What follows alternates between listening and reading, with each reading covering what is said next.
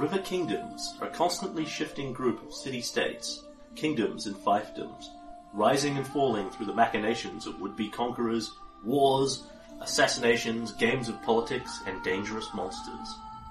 South of Brevoy sits the Stolen Lands.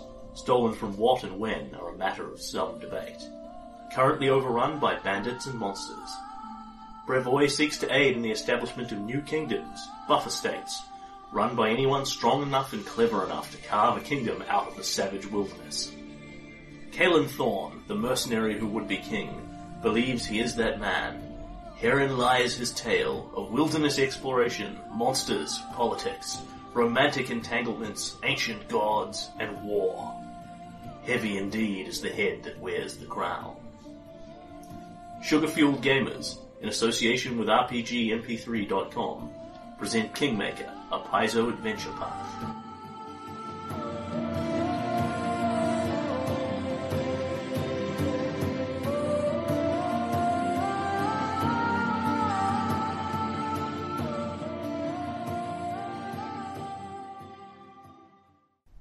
A word to our listeners. This game is often interrupted. Whenever this happens, you'll hear our editor's tone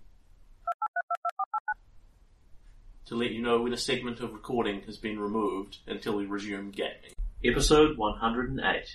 So, when last we left you, war was upon you, whether you would have it or no. Yes. Iravetti came to Elk's Rest with a big pile of armies. Yes. You negotiated with Marlon, the leader of the River Raisers, for his untimely demise. Yes. I was thinking about this. I presume Caelan can have notified Aurora's runners about their part and surreptitiously notified Aurora's runners. Yeah, the theory is what you do is you notify the commanders of the army rather than telling all 500 people in it and thus creating innumerous possibility for leaks. Yeah. And the commanders just kind of see them going and give the order, no pursuit. You know, the men don't need to know why they're doing it, they just need to know what they're doing. Yeah. Because the thing is that, Aurora's runners are all monks, so they can actually KO people non-lethally and make it look good. Now, I did think of this between sessions. There is somebody in your kingdom who is a named NPC who is not in charge of an army that you don't seem to have thought of. Possibly because it was so many million sessions ago it slipped between the cracks. When you built the monastery, Tusky Thunderfist came up to occupy it. Seriously, I've got Tusky Thunderfist? Yes, he's bopping around in your kingdom. That's completely awesome. Can I yes, you have can him... retroactively make him a commander of an army. Cool, well it's not very complicated which army I put in commander of. I want him to be... Monk army? It is the Monk army. Yeah, no, sorry. I've gotten confused because Tusky's done so much stuff in various, because he must have left and gone to Korvosa in the interim. He was in Korvosa to start with. Right. And then left Korvosa around the end of Book 2 and came here. Right. Okay, I've gotten a bit muddled about the location of Tusky Thunderfist. He came here when you built the monastery, whenever that was. Yeah, that was the... I don't know when I built the monastery. That's fine. The point is, Tusky Thunderfist is here in my kingdom, and I want to make him a general of an army, because he's awesome. Yeah. Continue to hope I can continue my streak of not getting other people's cool NPCs killed. Yeah. It is, it must be said, not thrilled about being the general of an army. He's willing to do it. Well, I mean... It's definitely not his heart's dream and desire. Yeah, it's only something I want him to do if he's interested in doing it. Yes. Cool. Because he's by no stretch of imagination a pacifist by nature. Yeah. Cool. So then as a relevant point, I would like to know what his charisma modifier is. It is +2. Cool. That is a considerable improvement on Bob.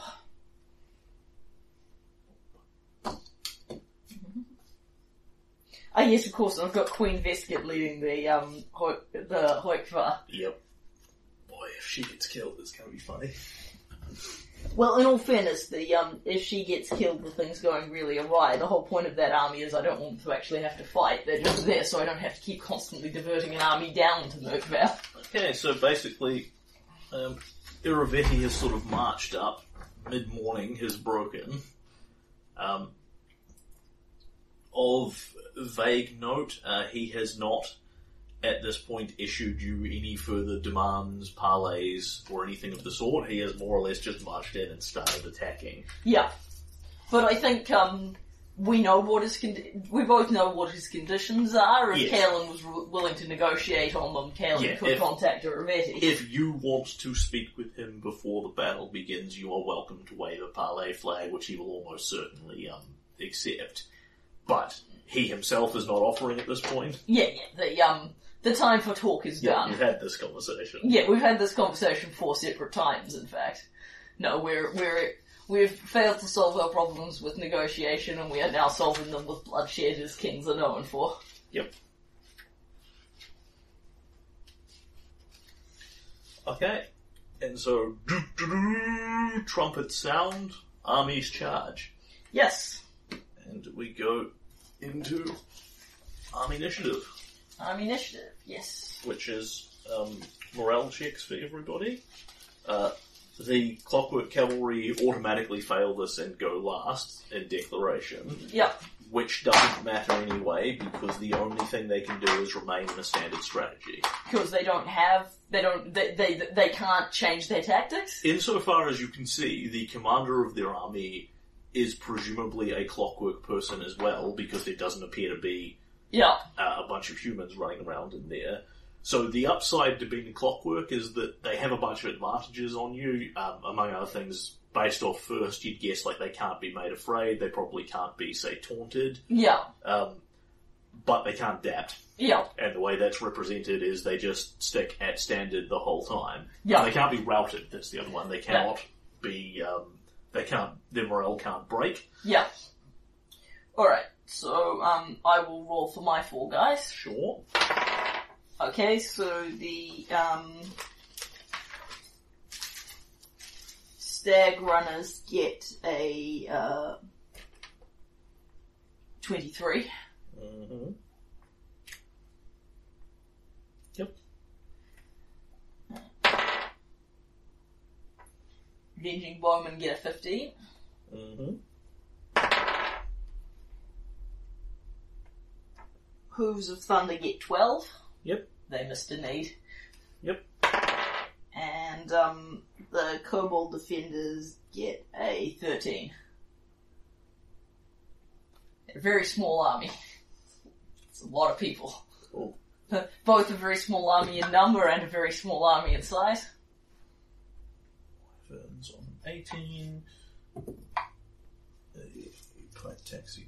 I can't remember which one of those dice I just rolled. But by taxi and regiment on a 16.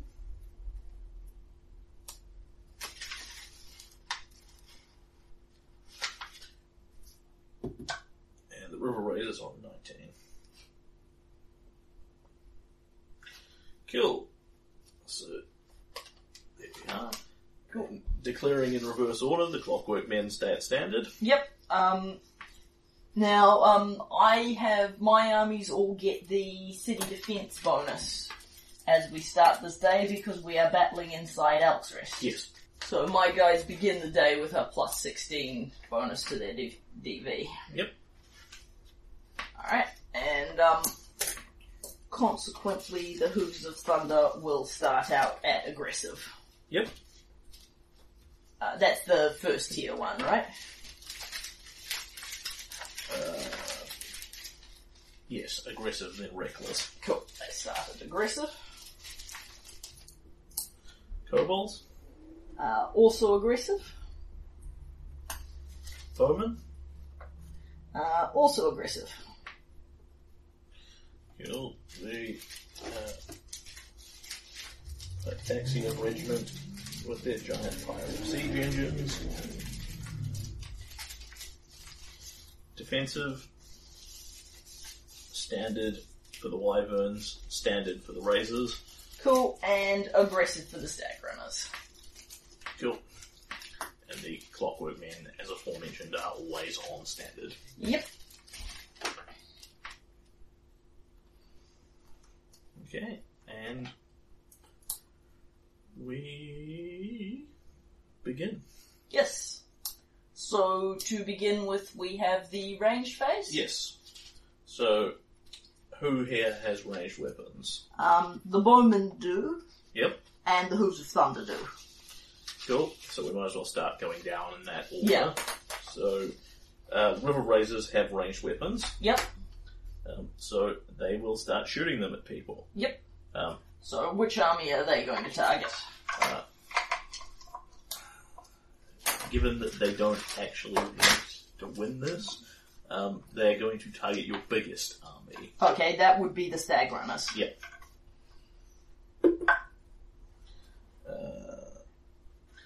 That would be a 23 to hit them.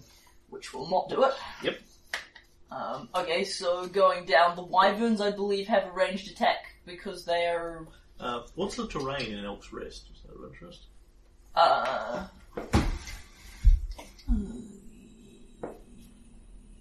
It's a forest hex. 25 then. Okay. They get bonuses to attack it in forests. Cool. Because they are guerrilla fighters. Yes, makes sense. Yes, Elk's Rest is a city in a forest. Yep.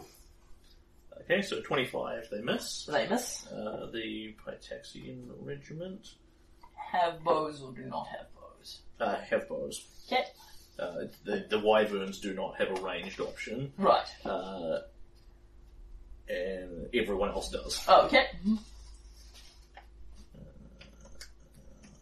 First round melee phase, they don't dirty fire you here. No. Yep, they miss. Okay, the bowmen take a shot. Now, who's everybody targeting? Let's have a look. Alright. The message of our team is bugger Wyverns anyway, and the bowmen shoot at the Wyverns. Sure. We've had a lot of trouble from those Wyverns. Yep. The general consensus is we'd like the Wyverns to go home in the bag. However, the bowmen roll excessively poorly, so that's, but they do get a +2. There's a 13. No. Couldn't imagine it would. There's a 2 on the dice. If the Wyverns were sufficiently super aggressive, maybe. And then we come down to the Hooves of Thunder. Yep. And then it'll be the Clockwork guys, Yep. because you said everyone else has a ranged option. Yep. Cool. So the Hooves of Thunder also take a shot at the Wyverns, and roll considerably better, so I'll actually add that up. +11. +2 for the aggressives, 21. Cool, so that will hit and deal them some damage. Cool. So, Stag Runners are mounted. The Hooves of Thunder are mounted. They will do mounted guys. Do they have sniper support? They do have sniper support, so yes, they want to activate that. Cool.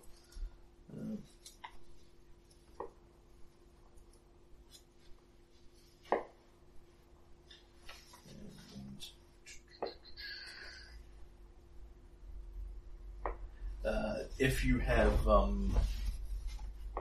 they cavalry experts? They are cavalry experts. Cool. You can't use that against the Wyverns. Okay. You can't your advantage height on horses is diminished by the fact that they are flying. That makes good sense.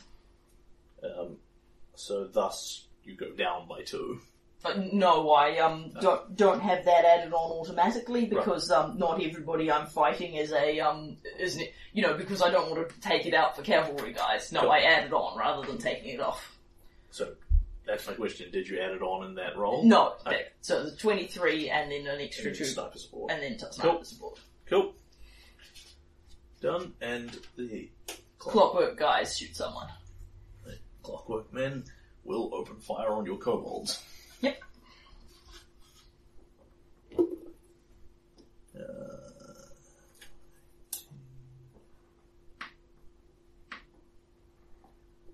21. Will not hit. Yep. And that's it. Ranged. Yep. So now we go to our first melee. Yep. Okay, and we begin with the Stag Runners. Yep. So the morning dawns, and this is our morning combat. Yep. Okay, so the Stag Runners will take a swing at the Pytax Regiment. Sure. Because their goal is to destroy some siege engines today. Yep.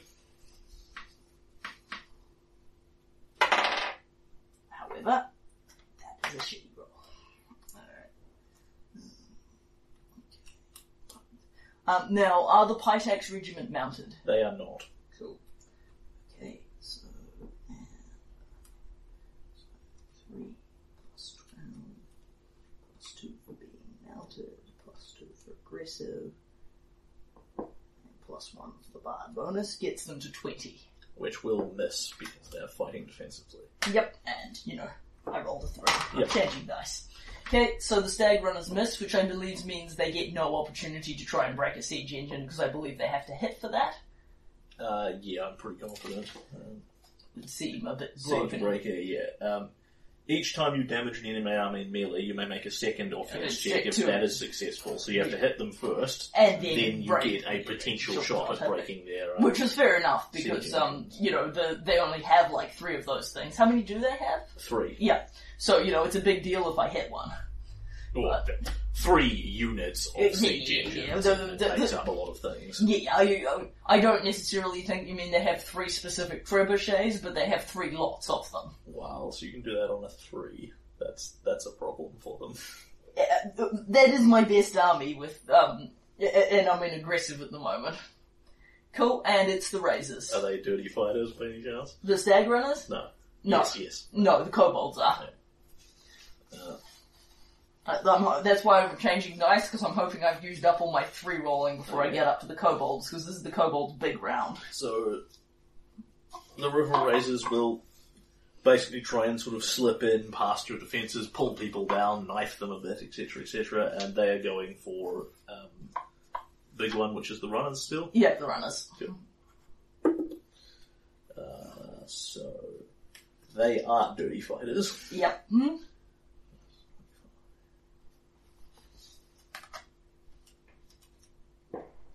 35. Will not do it. Okay. But it was very close. It was literally a case where the bard bonus was the crucial point of defense that I needed. Yep. The Wyverns will go for people that are harrying them with bows. They roll a 20, so they will hit. Yep. And so which of the 2 lots that are harrying? The bowmen. Cool, the bowmen, sure. Alright. So they are in standard formation. So that's 26, and whether it hits or not, they hit you. Yep, so they hit me. So how much damage are they dealing? Bing, bing, bing.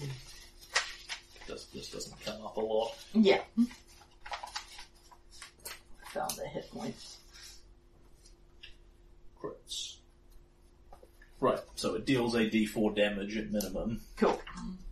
And yes, they would not be hit. They did so not. So 2 points of damage to them. Cool. Alright, the bowmen get set on fire a bit. And the bowmen are now poisoned. Right. Do you want me to note It's probably worth just taking a wee note of that, because you know how this works, you've done it before. On the next round, they take a d6 of damage, regardless of what else is happening. And then that's the poison out? Yes, unless the Wyverns hit them again. It's basically every round after they get hit, your army automatically takes a d6 that you can't defend against or soak, because you've already been poisoned. Cool, yep, the bowmen take some damage and are poisoned. Yep. Then... The Pitax Regiment. The Pitaxian Regiment...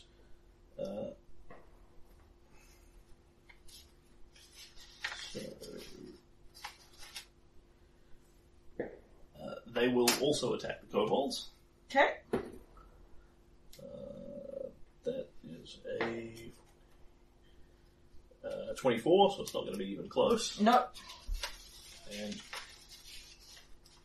I don't know when the siege engines go off on their turn or at the end of the round. Well, remember all the rounds happen simultaneously, so what we'll probably do is I'll go back to their siege engines at the end. That makes sense, because we get the defensive value for this round, and then they reduce the siege. And likewise, even if you break their siege engines, they still use them this round. That's right.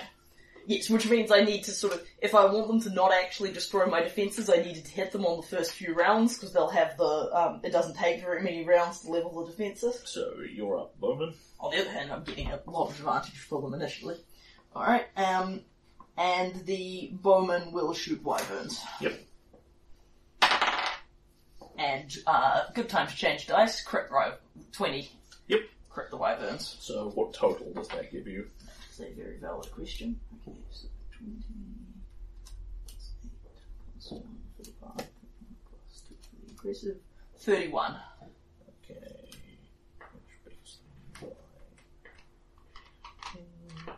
Cool, and then you add an extra d4 on top of that roll. And another 2 because they have sniper support. Yep. Which they have already dealt them this round? Yes, because they hit, didn't they? Yes. So they don't get an extra 2. Alright, so it's an extra 1 point of damage from the crit and nothing from the sniper support because they can only use it once.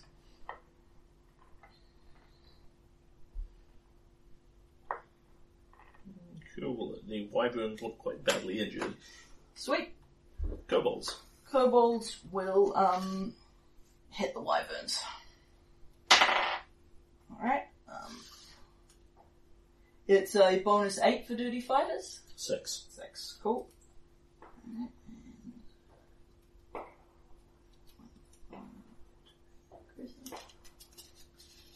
29 from the kobolds. To the wyverns. Cool. Yep. They hit, they take some damage. Okay, and that's the kobolds. And the Hooves of Thunder. Will try and... Do the wyverns look like they're imminently about to rout? Or on a really good hit? Yeah. Okay, I will, yep, and I will keep trying to take them down. The bards, take a swing at the kobolds.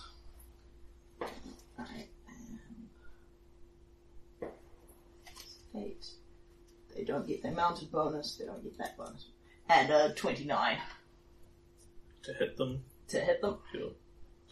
They are quite badly injured. Okay. And that is the Hooves of Thunder, and it is the Clockwork guys.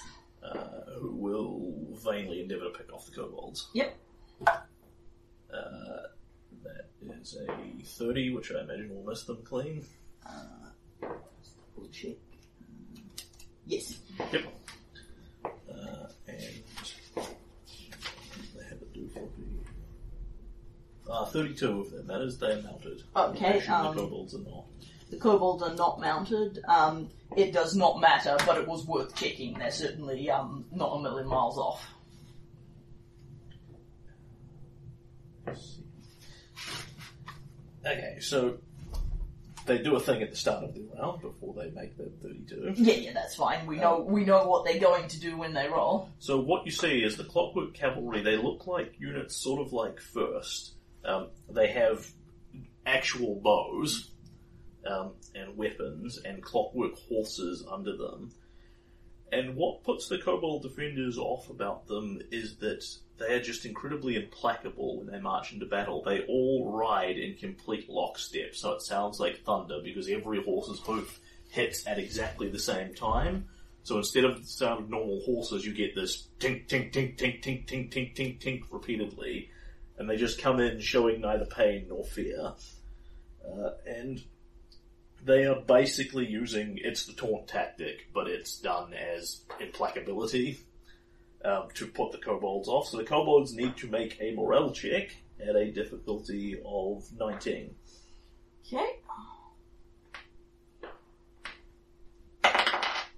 The kobolds do not make this morale check. Then they go to -2 DB and OM for the round. Okay, so I don't believe that enables them to hit, but let me check because as I say, they're close. Alright, so... It's now grand total of 34, basically. Okay. If you don't take your penalties into account. Yep, alright. Alright, so 18 plus 16, and they are aggressive, so that's -2, and they are scared, so that's another -2, and then they have a bard buff, so that's... So 33, did you say? 33 attack. Are you penalising them, or I'm penalising my guys. So 32 then. Okay, the kobolds take a little bit of damage. Cool. And they do not have sniper support. Cool. Okay. Okay. round. Yep, and you get to use your siege engines. Yes, indeed. So 3 siege engines, so 3d4 function. So that's 4, 1, and 1, so 6. Cool. Alright, that takes 6. So it was 16, now 10. Yep. So they take a good chunk out of Elkstress defences. Yep. And I just need to check whether the wyverns rout or not. I can't remember when they do that.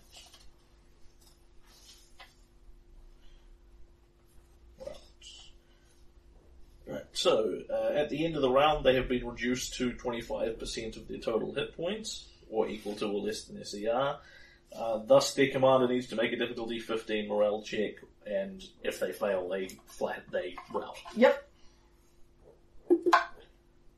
And they will roll another 20.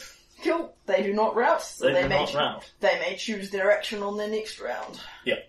It's at the end of the round they either flee or not. Yep. And then when they get to their round they can flee again. Yeah, but it's a decision that they're making. So they did not panic. Okay, and we're into the afternoon's combat? No, in fact, we are not. Oh, okay.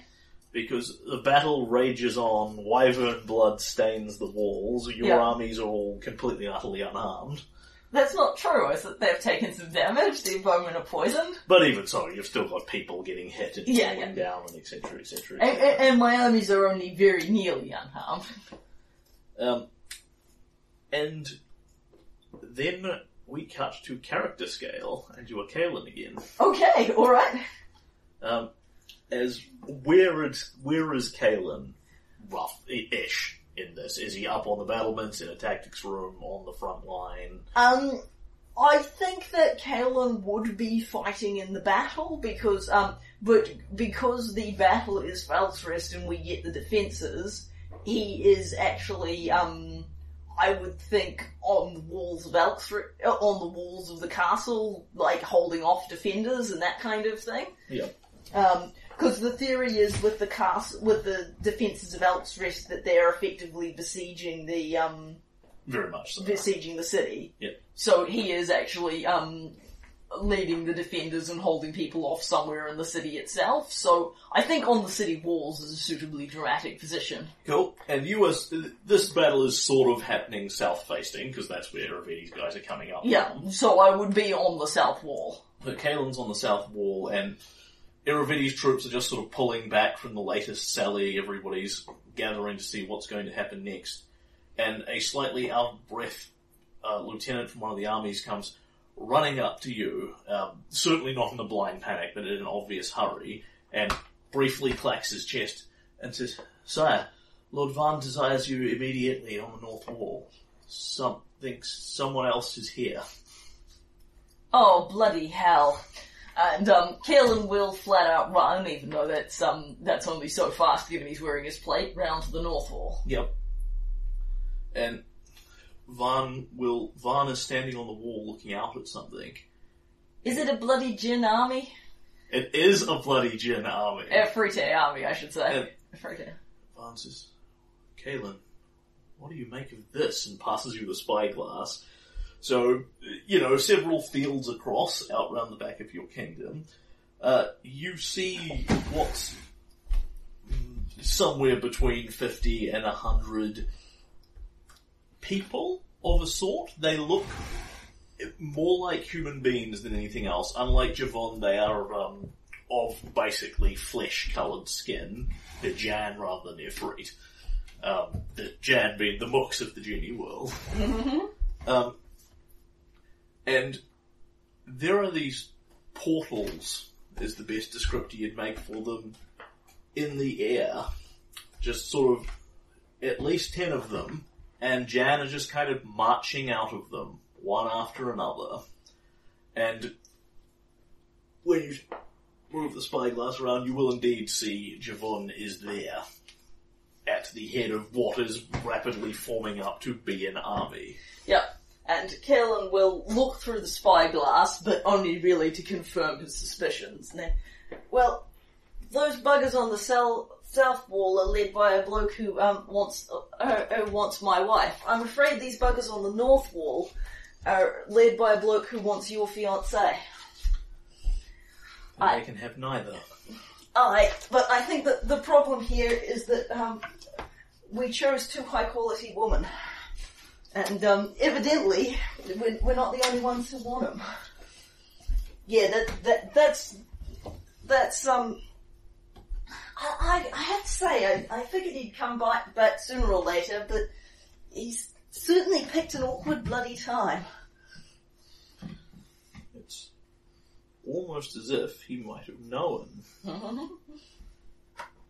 It would not be very hard with several fairly rudimentary magics to tell this battle was taking place. Well, also, if you're plane shifting in, then you can pretty much show up when, all you need to do is establish that the battle is occurring and you can show up. I mean, it's not like you have to walk your people from point A to point B. And I mean, Kaelin does not necessarily follow exactly what these portals are, but it's fairly obvious there's some sort of plane shifting device. There's just people endlessly plane shifting in. Yeah. So on an army scale, you can't actually just run out and attack them before they all come through effectively. Yeah. Because among other things, like with every minute that passes, at least another dozen Jan are turning up. Well, among other things, that'd be a tactic that was more appealing if we weren't already engaged in a battle for the city. Yeah. Because, we're kind of saying our walls are still providing us with a bonus that we won't get if we go out and assail them out there. And then the same lieutenant comes running up from the other wall. He says, "Sire, General Van, the Clockwork King is waving a flag at Palais." Of course he bloody is. Alright. Well, I definitely want to see what he wants now. Yeah, Irovetti has doubtlessly seen these guys too. Yeah. Because he's got scouts and people around to tell him what the fuck's happening. Yeah, well, I don't know if the two of them have actually synchronized this, or if Javon's just being an opportunist. Yeah. I mean, you can ignore Irovetti if you so choose and focus on Javon. Hell no. I definitely want to hear what he's got to say. Alright. And I will not ban. If those buggers want to go, oblige them. If they just want to stand there and form up, let them. The more time we can buy, the better. I'll go see what Irovetti wants. So, if Javon waves a Pali flag, tell him I'll be there as soon as I can.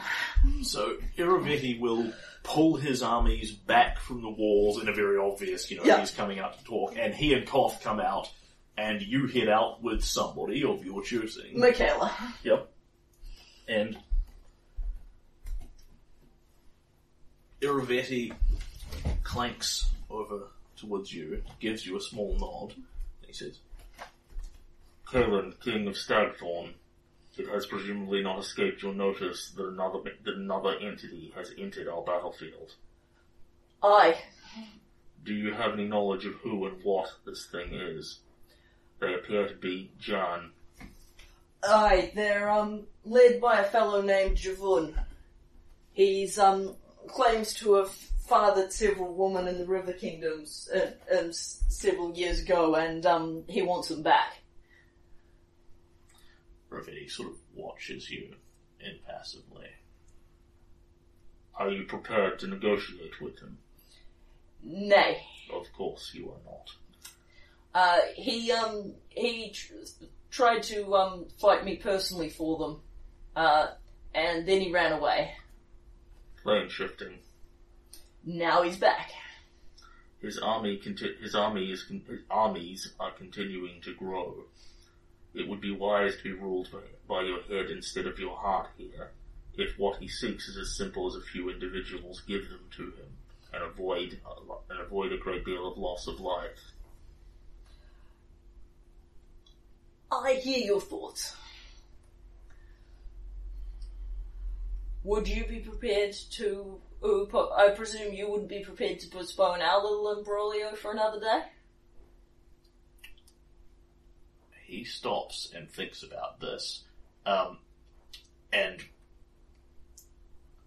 will sort of actively turn, says, "I will speak with my scouts, you may do the same, and you basically wave your arms and get people out there. Yeah. One of the very swift clockwork runners, the courier units, comes up to Rivetti and starts communicating information to him. Yeah.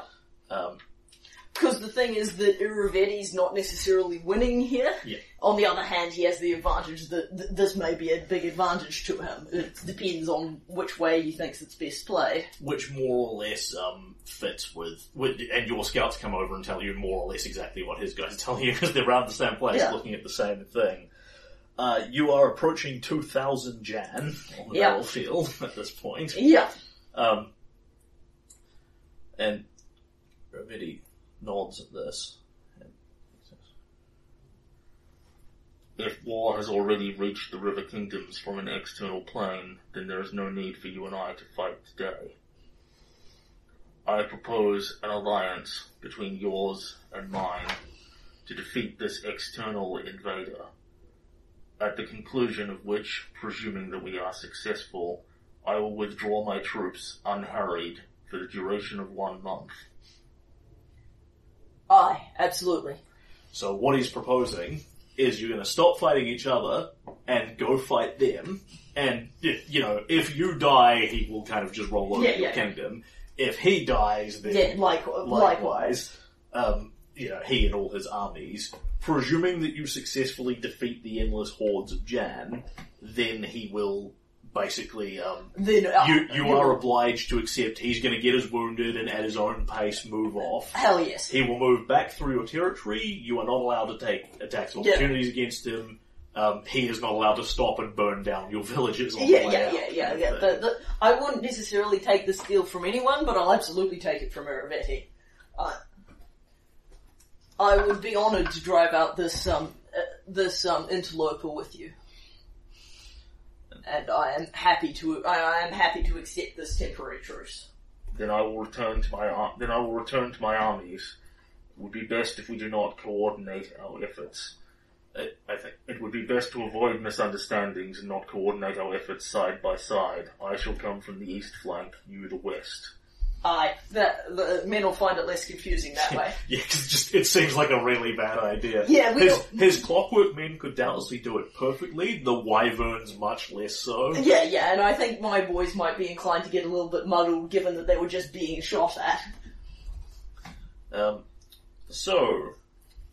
There are... Okay, let's just take a moment and go, wow, that's awesome, sweetheart. That's just the most awesome thing I've ever run across. And oh man, Javon's going to be sorry he got out of bed this morning. Orders hastily go out to the commanders. Yeah. Pytax's armies start pulling back. Your guys start pulling back a bit, etc., etc.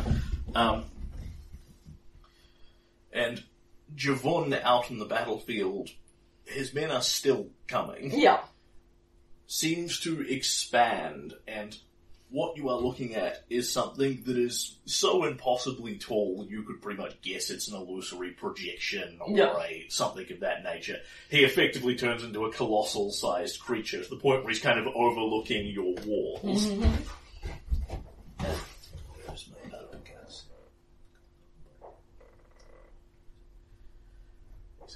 Play, King! I have come for what is mine. You will see this time I have bought a great many of the endlessly disposable Jan of the city of Brass.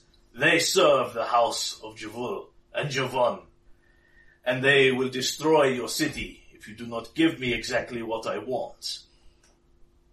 I will raise only a part of it if you surrender now. And his giant illusory form smirks confidently. And presumably this is not then followed by you opening the gates and sending out... what he'd asked for the first time was basically he doesn't actually know who he's looking for, so he just wants all the women and children that qualify under his standards, which in all fairness are not that many. He's looking for 10th level plus characters. Yeah, so he's basically... substantive power. Because he knows he wants all the women with children and the children. Yes. So he's looking for Bryn, Svetlana, All of your children. Yeah, Tobias, Brandon, Micah. Yeah, I don't see this happening, but as the GM, I'm obliged to offer you the option. No, oddly enough, I choose not to cower down before his terrifying military might. I wasn't going to anyway, but boy am I not going to with Irveti in my corner.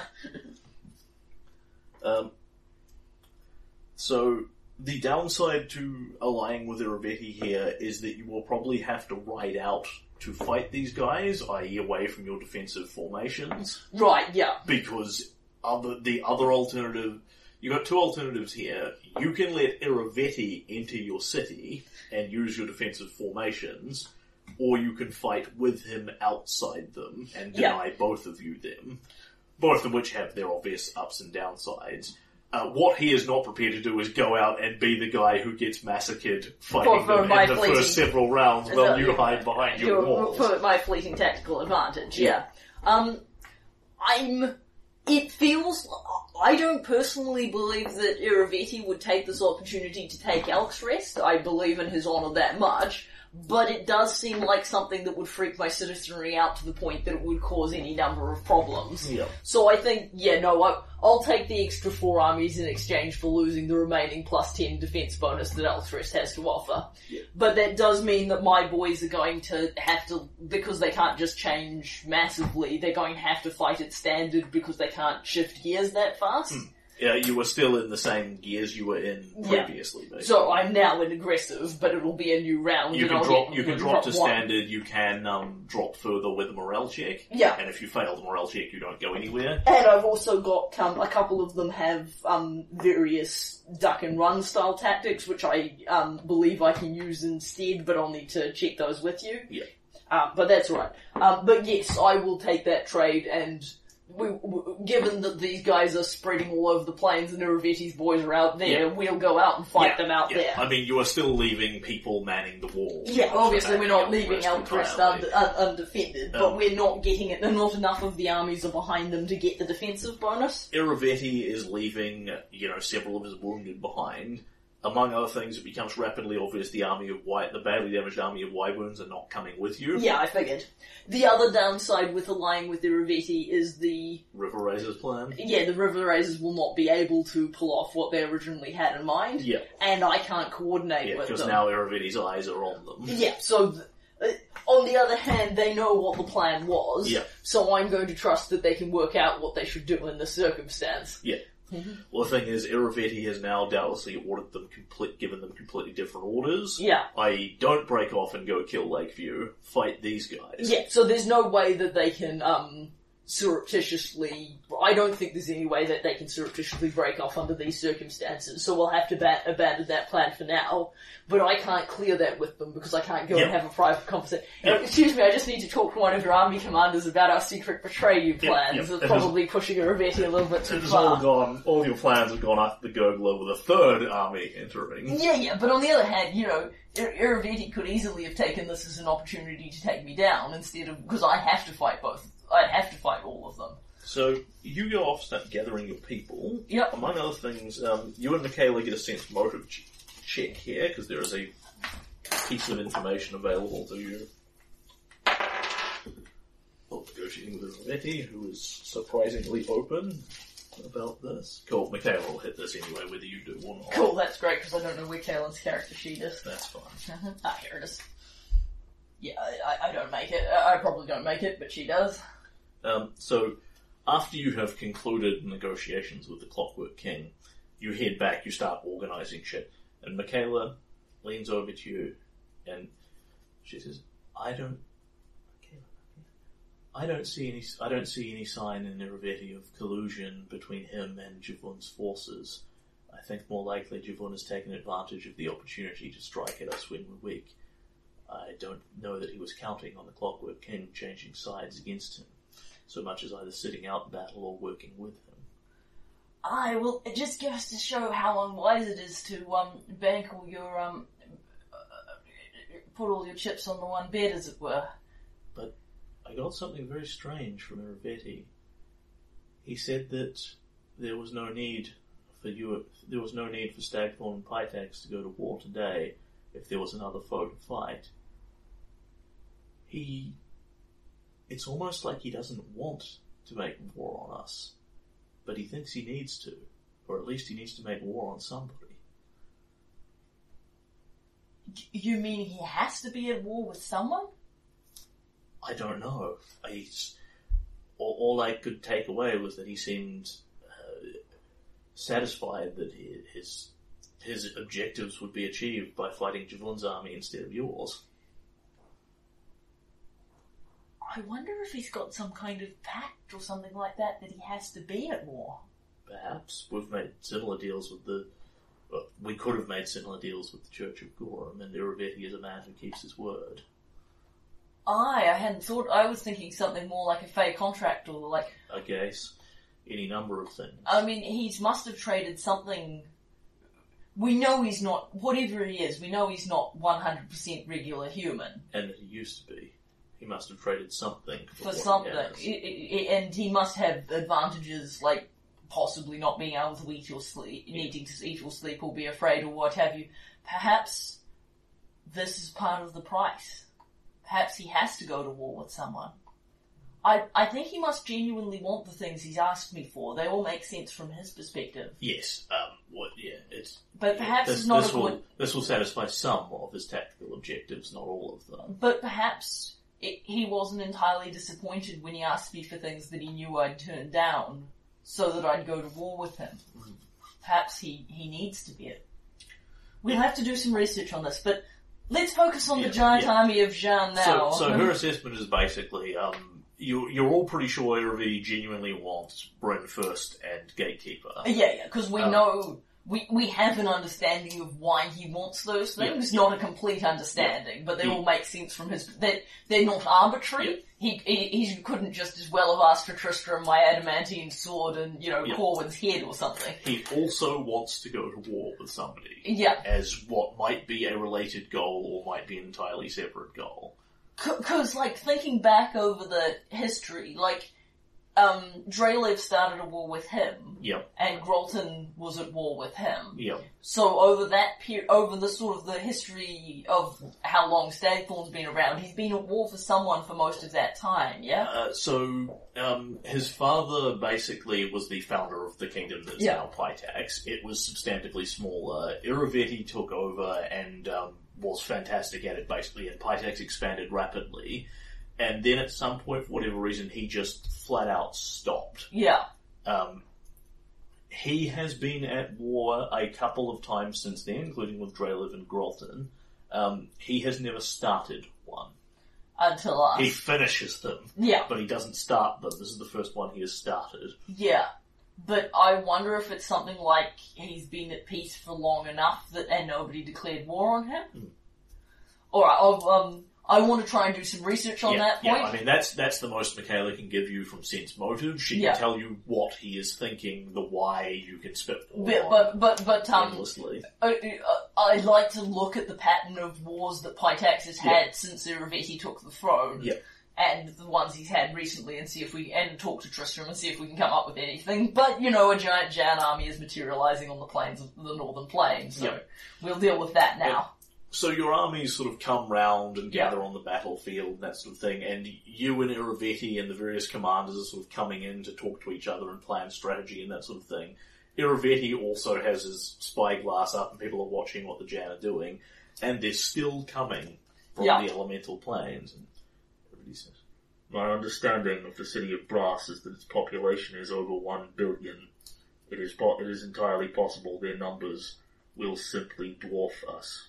We have no way of preventing them bringing in as many reinforcements as Javun has under his sway. That's a troubling prospect. We will simply have to fight, and continue to fight, until either he achieves his goal, or he runs out of men. On the other hand, we'll have to see how prepared his boys really are to die for this cause.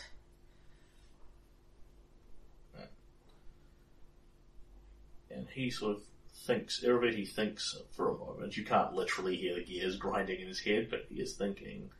And he is sort of very obviously, like, he has no desire to die here to fighting these guys, but he would much rather fight them here and now, and particularly from a tactical point of view, fight them while you can when you've got the other armies allied with you instead of just fucking off back to Pitax and hoping they don't roll over your kingdom as well. Yeah, well, I mean, among other things, if Javon's showing his willingness to plain gate in and take over a kingdom, there's no reason he couldn't do the same thing to Pitax later. Everybody says, The River Kingdoms, and the kingdom of Pitax is mine. I will protect what is mine from all invaders, including those from other planes.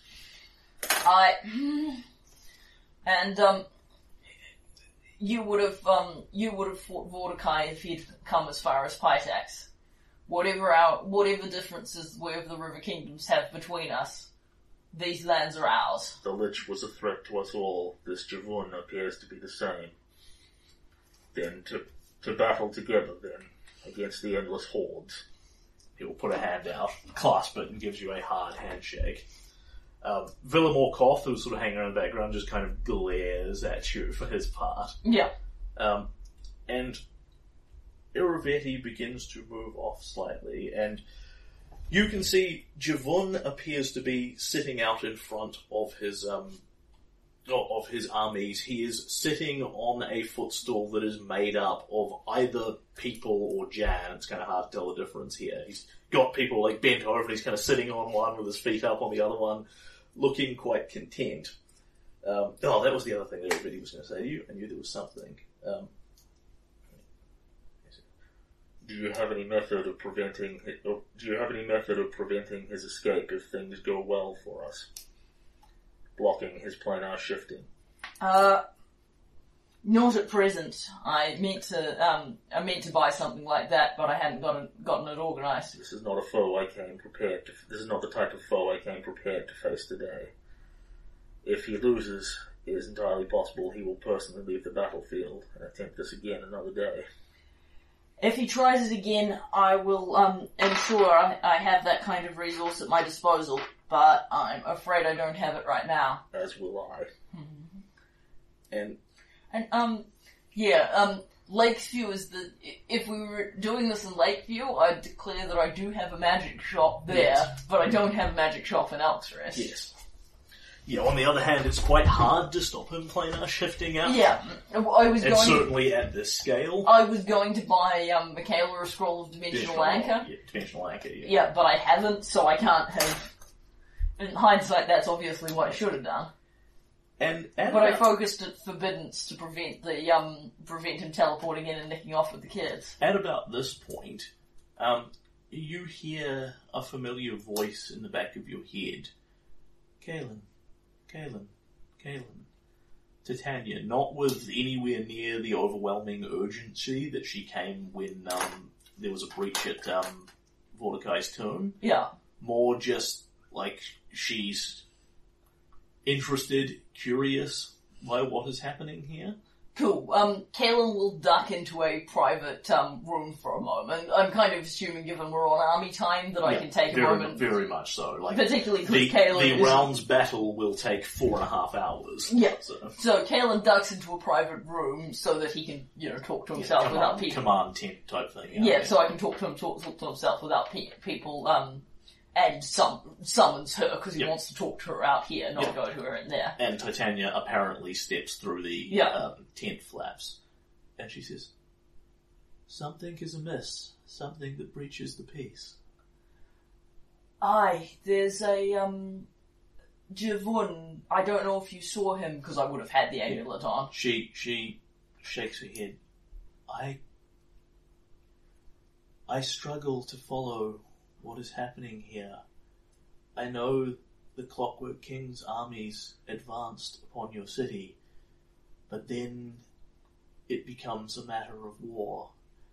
And she sort of shakes her head looking lost. And this is very much in keeping with what else you've seen of her. Like, there are certain emotions that she can't push herself to. There are certain things, immutable laws she is bound by, things that she can't do.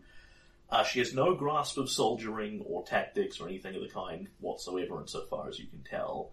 And the impression you're taking away here is she actually can't see what's happening here. Your amulet isn't working because you are in the middle of a pitched battle. Makes sense. And that's a thing of war. It's and her nature is opposed to war. Yeah, so what she is probably getting is kind of, there's a confusing mass of people running in and bashing each other, and all the specifics are lost. There is a battle of some sort. And what Javon's doing is another warfare thing. So. Yeah, but she's clearly sensed something. Because among other things, he is entering from another plane of existence altogether. Yeah. So she's, what is happening here? Javon, he's a powerful Ifrite. He claims to have fathered women on this plane years ago, and he returned to claim them. I told him no, and we had a bit of a disagreement about it, and Bryn and I beat him soundly, and he ran away. And now he's returned with a large army. Ifrite, Jan.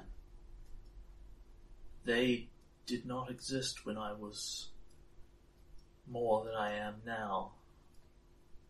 But they are not of this world, are they? They are from elemental planes and cities of metal and coldness. The city of brass. Aye, they're gating in. There's lots of them coming. Is there any way you could stop that from happening? Wait, she says, and sort of holds a hand up and takes several long, slow, deep breaths. She's not thinking, she's clearly sort of reaching out and trying to assess what's happening, a bunch of things. And then her head comes up. They are not mortal, she says, and turns and just walks out of the tent. Yeah. And Kaelin can follow her. Yeah, oh hell yes. Kaelin would have followed her to the other one if it hadn't been several days hard riding away. And at this point, it's very obvious that other people can see her. Iruvedi's not standing right out here. He's, 2 kilometers that away. But he's going to either see this or become aware of it. Yeah, that's fine. I think Iruvedi, she clearly can't stop Iruvedi, but, this isn't Iruvedi. No, because that's a mortal concern. Yeah. And she steps out and makes some gestures, casts something, and what's clearly an illusory sort of flickering image of Javon appears in front of you at regular human size. Yeah. And he says, "You should not be here, immortal. What is this? You bring more women to me? This cannot be what I am seeking. This is not human." Nay, she's not human. She's a bit more than that. A wise man would listen to what she has to say. I know well you ain't one. I will not be placated by a pretty pair of legs. I have the wealth and power to have that whenever I desire. I will bring Jan upon Jan here, endlessly until your city is razed. No, you will not bring war to my river kingdoms. They are here now, and this is a mortal matter. But with your permission, Kaelin Peacebringer, King of Stagthorn, I will secure peace in these lands by whatever means I can. And Kaelin will look at Javon in a thoughtful manner, and then it'll give him the big shit-eating fangy grin. And then he will nod respectfully to Tanya. You have my permission, as I am king here. Again, as you've seen with, Tristan, I think, has explained this to you, the king of the land. She can't just unilaterally do as she pleases here. Yeah. She needs you to allow it. Yeah. And because you speak for the people and you speak for the land, you allow that on behalf of them. Yeah. And I've thought about this decision, but I'm on board with this, whatever this takes. This is not your place to be, Ifrite. I cannot stop what has come, but I can stop what comes next. No more of this. And she closes her eyes, claps her hands together, and there is a soft sort of boom and this flickering feeling of magic that goes out and surges through everything. And the portals that the Jan are walking through suddenly go whoop and shut. And Javon sort of glances off to the side, and the image you're looking at sees what's happening, and looks back at you. A powerful ally indeed. I will deal with this another day. Snaps his fingers. Looks around. Snaps his fingers again. Looks panicked, then disappears from the image altogether. And Titania sags heavily, and she... Caleb will reach out a hand to her, but tentatively. There were over 20,000 on the other side. It is what I can do. Those who are here are now here, a mortal concern. But no more will come, and none will leave. Again, I owe you a great debt, my lady. Thank you. And Kaelin will formally bow to her. As always, Kaelin Peacebringer. Peace be with you. And she will shimmer and vanish out. And Tristan comes running up a few moments later. He says, "Oh, Kaelin, did you feel that? It felt like a large-scale dimensional lock was just cast over the area." Yeah, that, Titania didn't like the whole Jan bring war to the River Kingdoms thing. And I think Javon's learned an important lesson, which may not actually last him very long, about how he's not the greatest power in these lands. And Iravetti, who has also realised something has happened, approaches again. A dimensional lock, the Queen of Forgotten Times doing.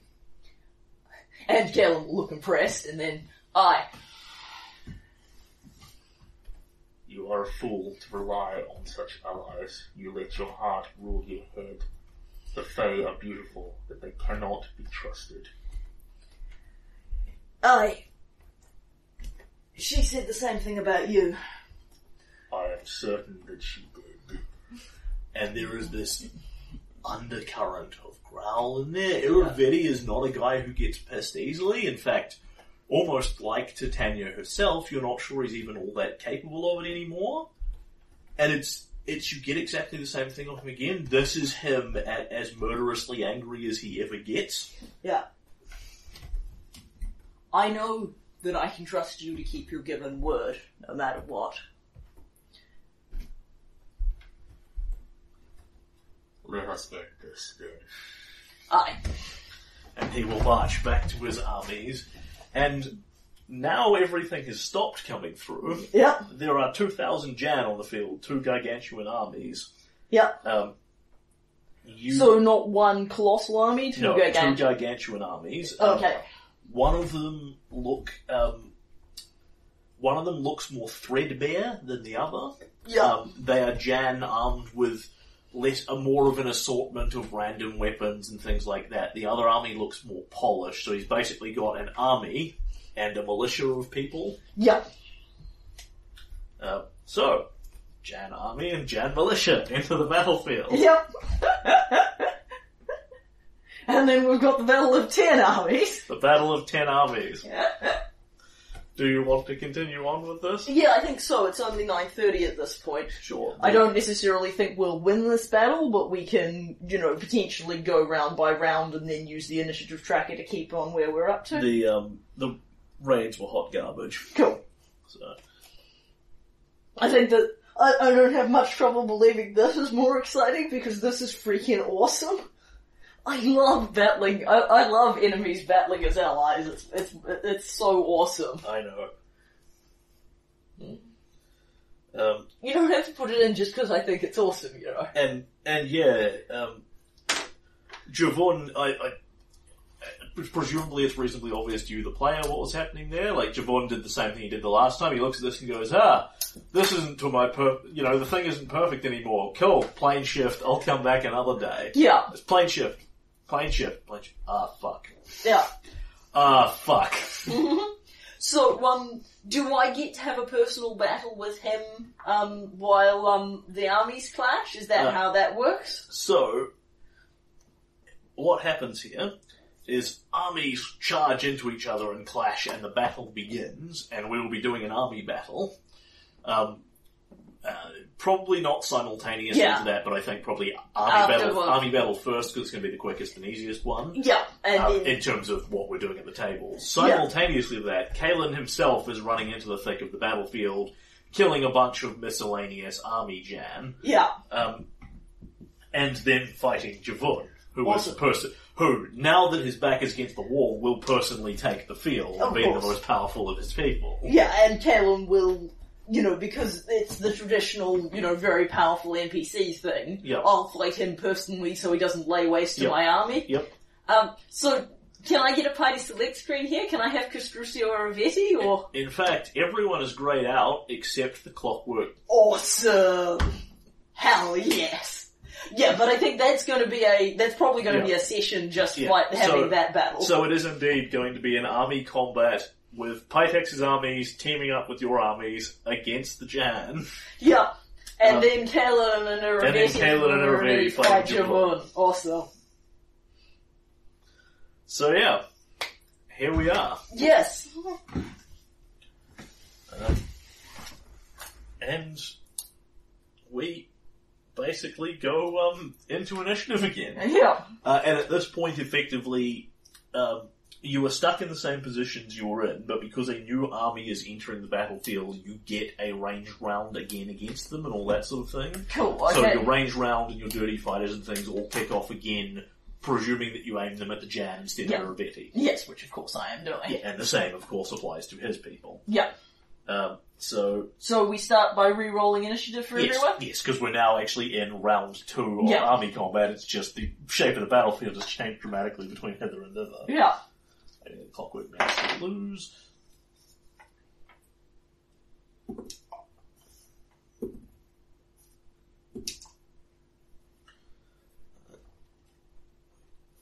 So...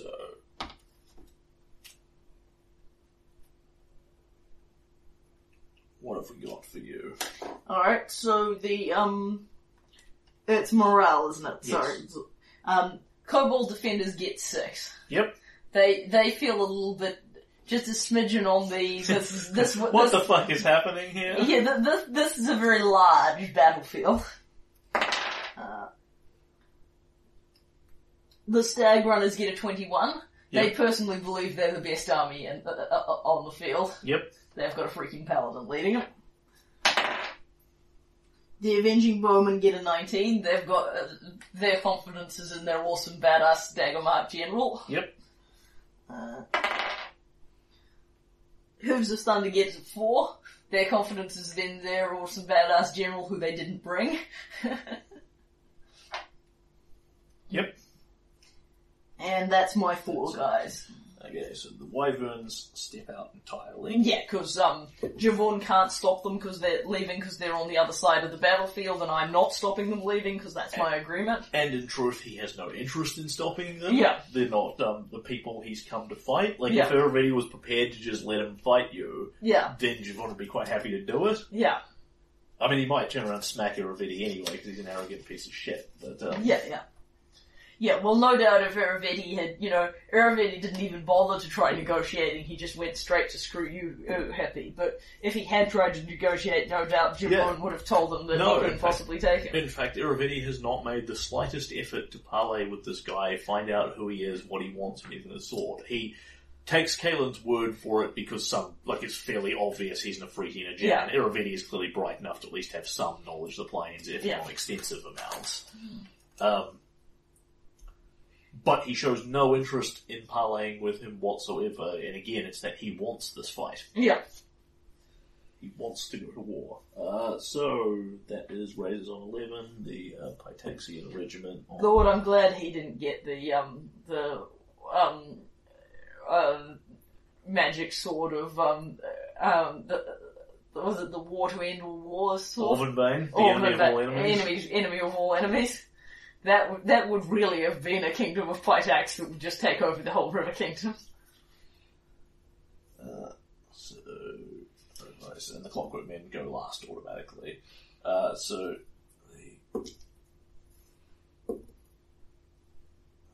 the Jan Militia are on 16.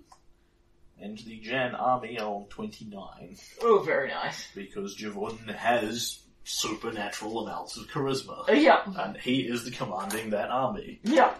There's presumably Jan Bob who is commanding the other one. Yeah.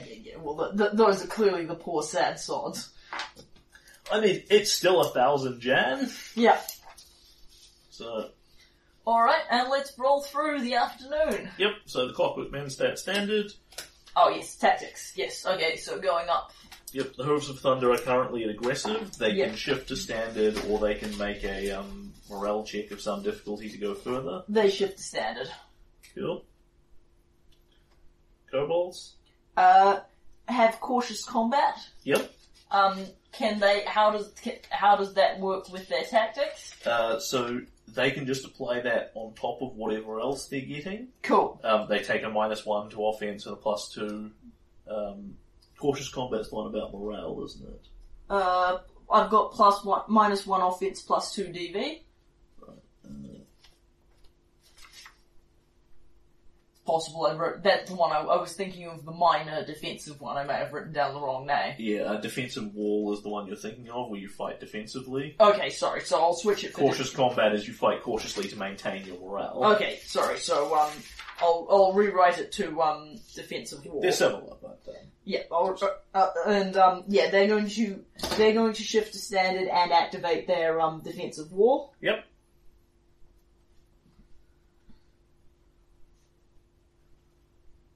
So they go down -1 OM and up 2 DB, and that's completely independent of their tactic. They can then use that's completely independent of their strategy, sorry. Yeah.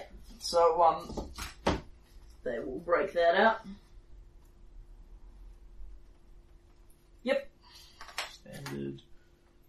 So they going standard? They're going standard. The River Razors will go to aggressive. Oh, vicious. They're dirty fighters, they want to hit in the first round. Yeah. The kobolds want to not get killed, they're designed to do their fighting behind high walls. The Phytaxian Regiment will also go aggressive, because they're same reason, they're also dirty fighters. Right, yep. The Jan Militia, who are looking a bit intimidated by this, will go defensive. Yep. The Bowmen will go standard. Yep. They were all looking forward to another afternoon of standing behind walls that haven't yet been knocked down. They're feeling a little tense. Runners go standard. Yes, they will. And they will not currently activate their extreme defensive power, hold the line, but they're certainly thinking about it. They'll see who, because it's very possible that as the biggest group of humans on the battlefield, biggest group of Kaelin's humans on the battlefield, Javon's guys will go straight for them. Javon is confident, so he will go to aggressive. Cool. Okay. And starting down. Yes, it is him. So, at the top of the round, I'm going to suggest that the bowmen take their poison damage, because nothing else happens. That will happen regardless. That, so shall I just roll a d6? Yeah, roll d6 and they take that much damage mostly. Cool, so they take a point of damage. Minor poison. And no longer poison, because the white men are going to stop spitting on them at this point. The Clockwork Cavalry's Implacable Foe thing explicitly goes off at the start of the round, because it then applies to everyone. Sweet. When you're in multiple things, so every enemy, right? Not just every person? Yes. Sweet. But, they apply it to an army. Right. They intimidate them with their implacable foe-ness. Yeah. And then that army takes -2 OM and DV against everyone. Right, yes. Which is relevant if you're in a multi-army combat. Yeah. Given that Javon's ridiculous levels of charisma and morale, they're going to aim it at the militia instead. Yeah. Militia make a morale check, difficulty of 19, which they will fail. Cool. So they are at -2 to both stats, OM and DV. Sweet. And that is that.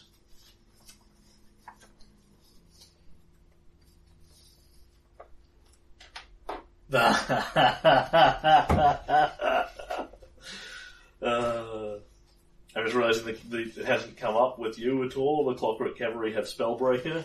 They get bonuses against spellcaster armies. Are these guys a spellcaster army? Yes, all Jan have innate spellcasting abilities that make up at least a moderate element of their power. Okay. Alright, time to give somebody get some guys Spellbreaker. So, for very obvious reasons, they cannot plane shift anymore, but they can still do their sort of other tricks, and the Jan army has Jan army powers, unsurprisingly. Yep. So they're the first ones up. Yep. Who are they going to go and murder? So, of that lot, the centaurs are pretty clearly the people that are not the ones that Javon is looking for. So he's not inadvertently going to knock off his own kid, killing them because they're centaurs. Yep. So he's going to go kill him some centaurs. Yep. Very logical move. As this is the first round. Could get ugly. The Jan army... Forward! The Jan army begins charging the centaurs, and as they do so, they disappear. As the entire army flickers in and out of invisibility. Nasty. And then they roll to hit. Oh, we do ranged round first, sorry. Yes. They do not have ranged weapons of any kind. Cool. Alright, the stag runners don't either, but the bowmen of course do. Yep. So the bowmen will take a shot at them. Yep. They get their invisibility against this, because they start by doing that at the start of the round, much like the taunting. Makes sense. Okay, so... 8, 16, plus 1 for the OM, and no other bonuses. I presume 17 won't hit. No. Cool. Sorry, I should have, they're shooting the militia. Yep. The militia? They are not going invisible, so that 17 will hit them. Okay. Because there's two armies of equal size, so we might as well knock off the sissies, is the theory. Yeah. Very little damage, but they will hit them. And they will activate sniper support at this point and add +2 to that, so they have used their sniper support. Yep. Hooves of Thunder, let's see, sorry, so going down the list. So, do the Pitax Regiment want to activate their, bows? Yes, indeed they do. Cool. You have no compelling reason not to. And I'll do the razors as well. So, that's gonna be all sorts of fucking ugly. So they're both on aggressive, so that is 29 and... yes, 29 and... 26. So both of them are going to aim for the big army of Jan. Yeah, the army rather than the militia? The army. Yeah. And they let fly with a string of crossbow bolts and things at a... where are we here? Sorry, I just lost track of what I was doing. At a 26, the Pitaxian regiment do not hit them. Yeah. At a 29, the River Razors do. Yep. Okay, so that's relevant information. By more, actually, because they're still using guerrilla tactics, because this is still a forest hex. Yep. So, hit. So then they get sniper support as well, and deal them extra damage. Yep, so those both armies take a bit. Yep. The kobolds don't have bows. Yep. And the Hooves of Thunder will take a shot definitely at the militia. Yep. Because they want the nice easy target, and they will flat miss. Yep. It's quite hard to hit a bunch of people who are disappearing into invisibility as they charge with you. Yep. And so... And now they get to roll out the Jan army will attack your Hooves of Thunder.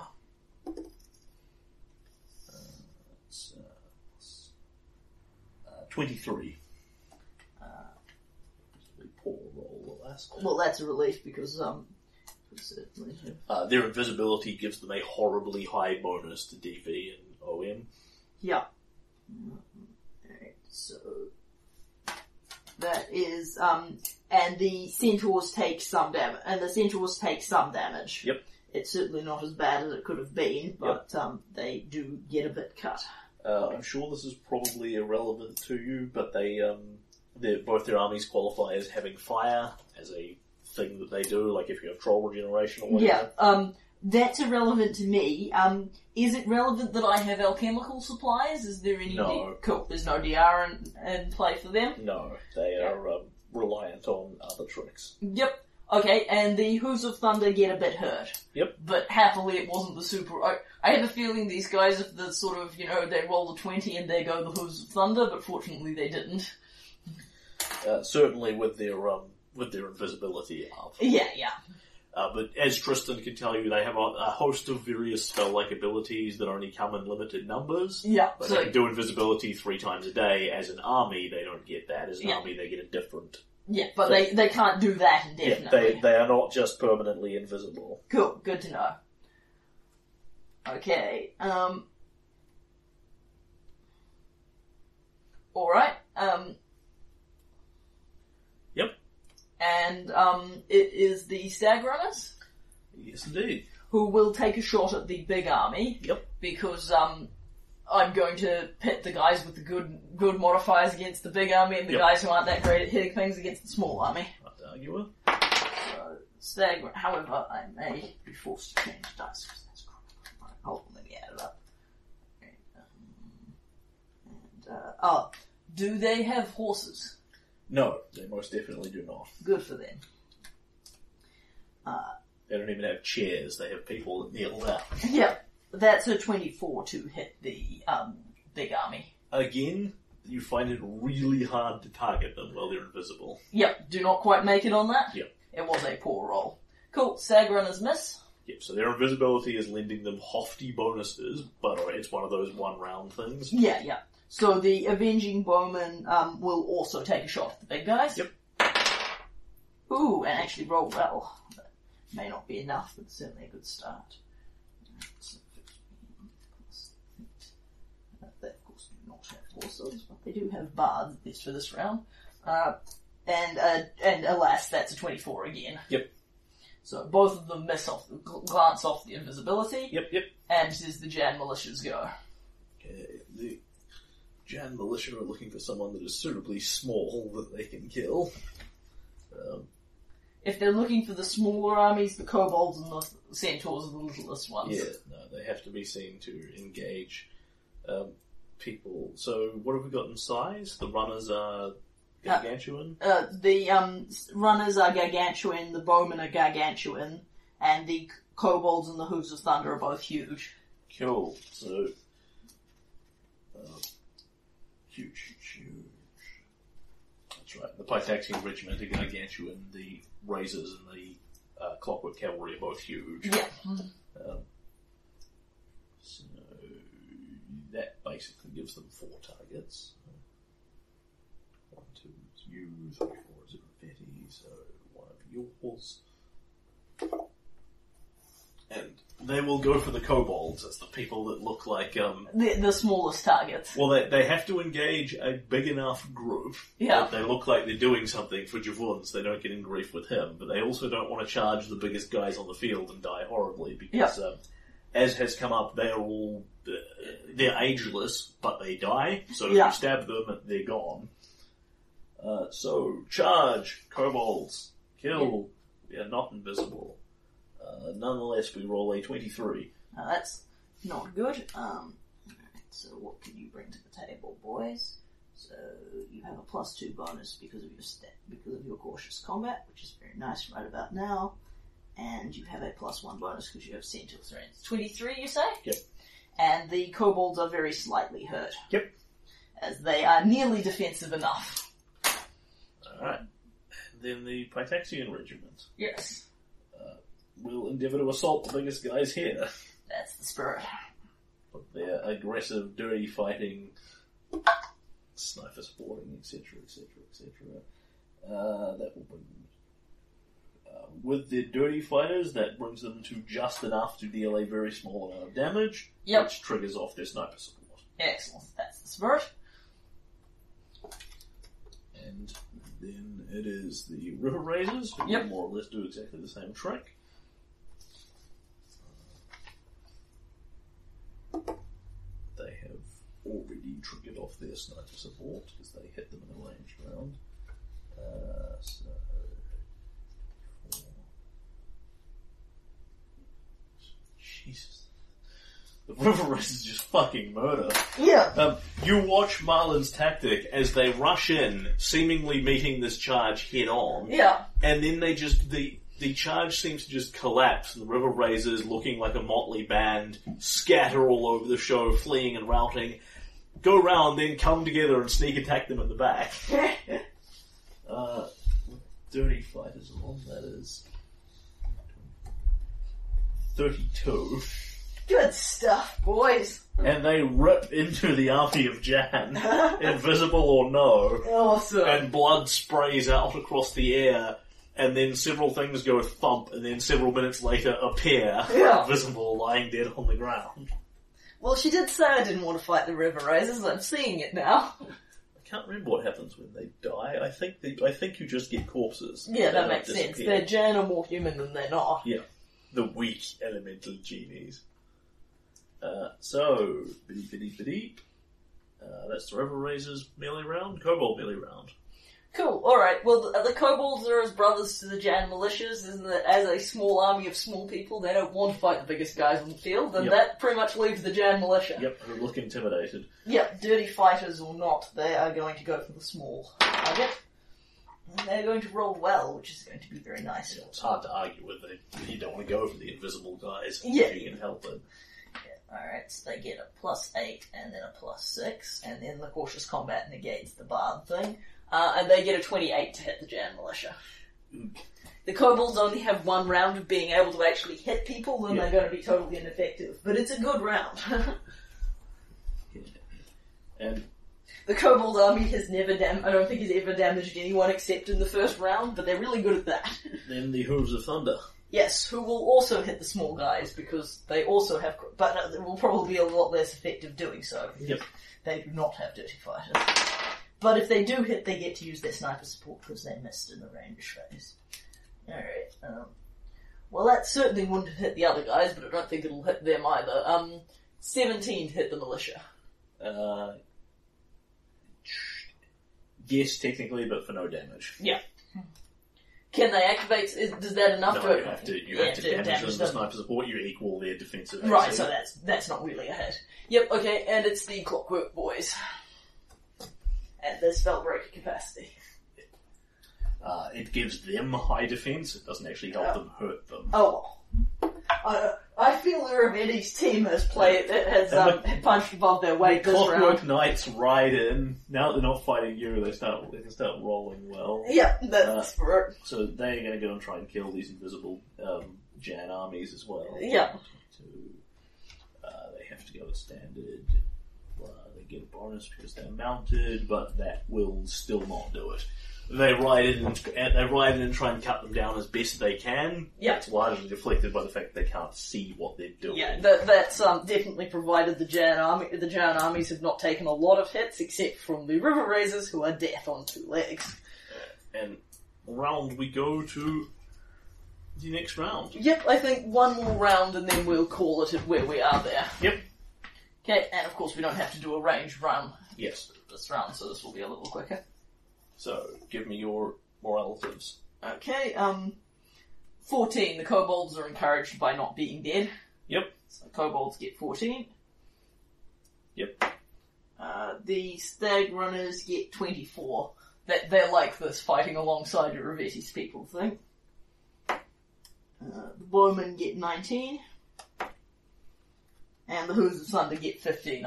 To be honest, I could have used some of those rolls on the attack. Good morale or whatever. The Pitaxian Regiment and the River Raisers both get exactly 14. Yep. They may not be as happy about their mission about helping my kingdom annihilate its enemies as we are. Cavalry go last.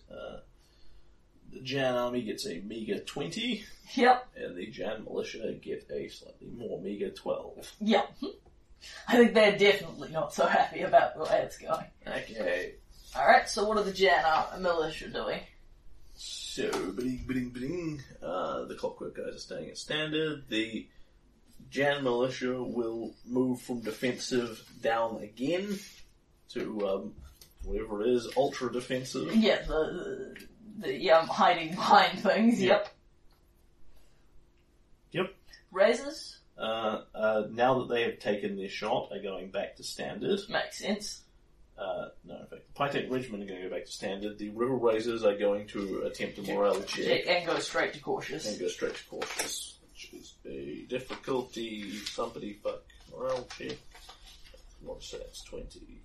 DC 20 morale check. They will not succeed at that, so they stay at aggressive. Yep. Too overextended. Hooves of Thunder. Not wild about being butt targets because they're small, will go to cautious. Yep. And Kobolds? Same.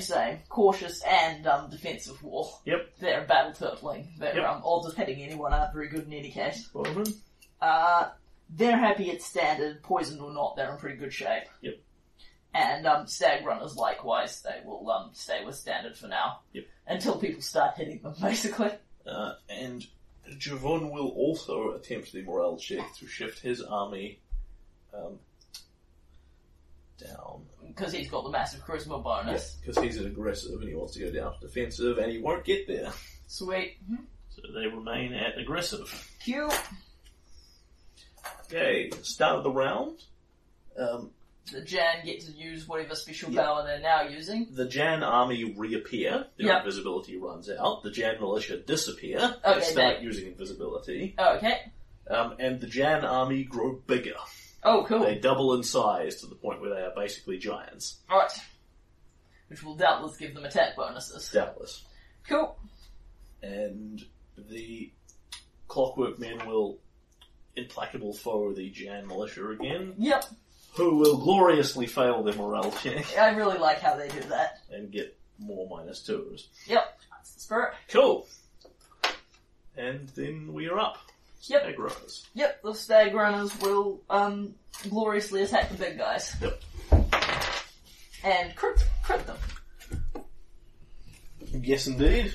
You can crit on army levels even if they're not critical things, which these actually are, so I don't know what I'm saying. That's fine. Alright, so this is going to be a little bit ugly for them. Alright, so that's a 35 to hit. Yep, and that's the Jan army you're aiming at? It is the Jan army I'm aiming at. Shockingly enough, that will hit them. Yep. So that is... And then I'll roll the... plus D4. Yeah, I'm just getting out the D4. Another 2 on top of that. That might be all kinds of ugly. Do they then have sniper support as well? They do not have sniper support. These guys don't have... They could blow up some siege engines, but I'm kind of assuming the Jan army do not have siege engines. They do not. The theory was there were a lot more of them coming. Yeah. I mean, at the point where they've got 20,000 guys. Good lord. And they get horribly decimated, almost literally, by this. Whoa! The army is still up, but they will be routing at the end of this round, which is amusing because they have nowhere to go. Yes. Fuck yes. Although, presumably, Titania's Dimensional Lock has space limits. Yeah. Possibly the boundaries of the Hex, possibly the boundaries, certainly the boundaries of Stagthorn. Yeah, like, if they get far enough, they can get out. Yeah. Although, to be honest, as long as Javon doesn't make it out, I care less about what happens to his random Jan. Okay, and that's a horrible, horrible death brought to them. Yep, go critting Stag Runners. I mean, it's definitely been helped by the Uravetti's team hitting them hard last time. Yep. However, it is now their turn to do the... Yep. Somebody's getting aggressive giant dogpiled. They will do their giant centaur killing crush. Yeah.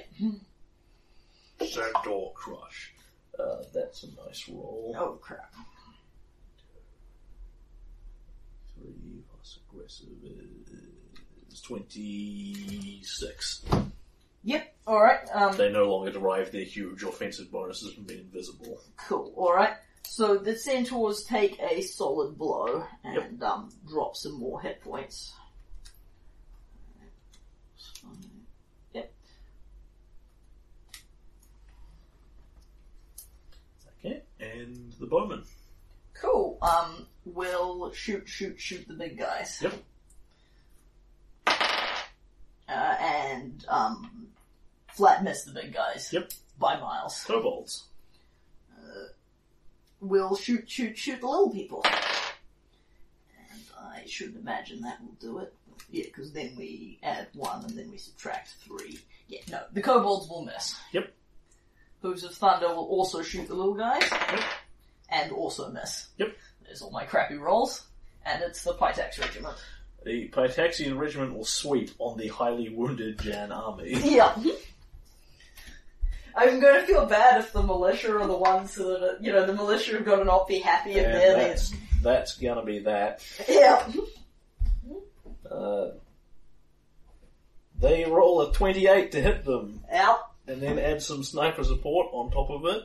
And so, the large army of Jan are fighting the Stag Runners and getting heavily engaged with them, and finally manage to pull out, bleeding and staggering and wounded, just in time for the Pitaxian Regiment to come in hammer and anvil style.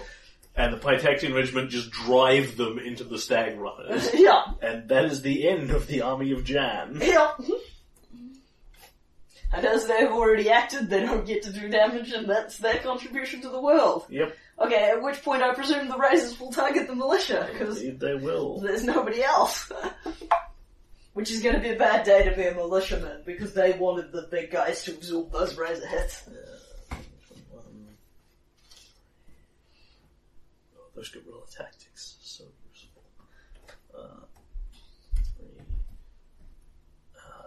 They just hit them, remembering that they are invisible. Yeah.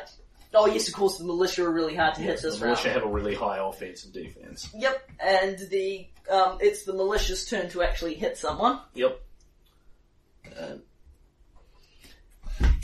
They, again, will pick on the kobolds army they can find to get the kobolds look weak and weedy, so yep. Let's run them over all that much. 21. That will not get through their various S-turtle bonuses. Cool. They can't shoot for shit, but they are hiding. Yeah, so the kobolds hide. The problem is now actually finding the individual kobolds, because their contribution to this battlefield is not startling. Neither side can see the other. Yep.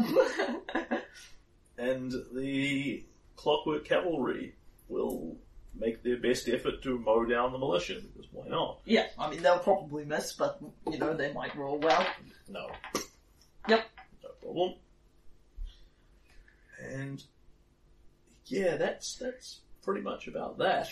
Yeah, I mean, we can play out the last battle if you want to, but I don't think the militia are going to be able to take down either of my most fragile armies, at which point I don't think it really matters if they deal some more damage on the way out the door. I don't think so either. So, the militia are going to use one of their other tricks. They shrink and become the size of halflings instead and become harder to hit. Then basically I think they will go have one more round at the Kobold Defenders and then just concede and die horribly. Yep, sounds reasonable. Because they're going to get run over, it's only a matter of playing out the 8 rounds. It sounds reasonable. The Kobolds will just kind of stay at their cautious rather than going any more sissy. And that would be less than they rolled previously. Yep, so because they no longer have their giant +6 bonus for being invisible. Yep, so the kobolds hide well, the militia fail to take them out, and then 14 armies stomp directly on their heads. And hard to hit or not, they are probably not hard enough to hit to survive the 8 separate D20 rolls. Yep.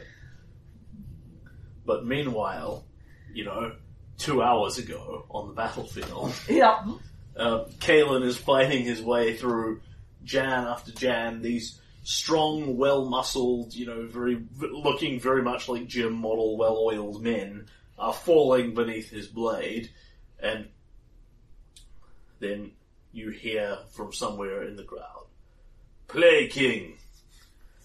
I do not know what you think you have done, but I am the great Javun. I will still defeat you here," he says, and as he does so, his eyes go all shifty.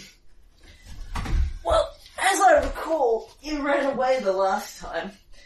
Now that that's not an option, I think you might have a bit of a difficult time of it. And his eyes flicker, he looks around at what's happening on the battlefield where his armies are basically halfway through losing at this point, and he says, "I think perhaps we can negotiate on this. I can bring you great wealth, power, wishes beyond your wildest imagination." I think only you can grant me my fondest desire right now. I want to take your head clean off its shoulders. For once, Kaelin Twicemarked and I are in alignment in our desires. Says Irabidi. He steps out, one of the Jan comes running towards him, he flicks his gauntlet up and blasts it in the face with some kind of cold spell, and goes over. Oh, and the word around these parts, you really don't want to get him mad with you. Kaelin Twicemarked. Shall we end this together then? And out come the two bastard swords. Yeah. And as you both pull them out, you can feel them resonating with each other. They're not doing, you had to press them together previously to get them to merge with each other, but they're clearly reacting to each other's presences. Sweet. And Javon looks pretty damn worried, and that is where we will leave it there. Dum dum dum.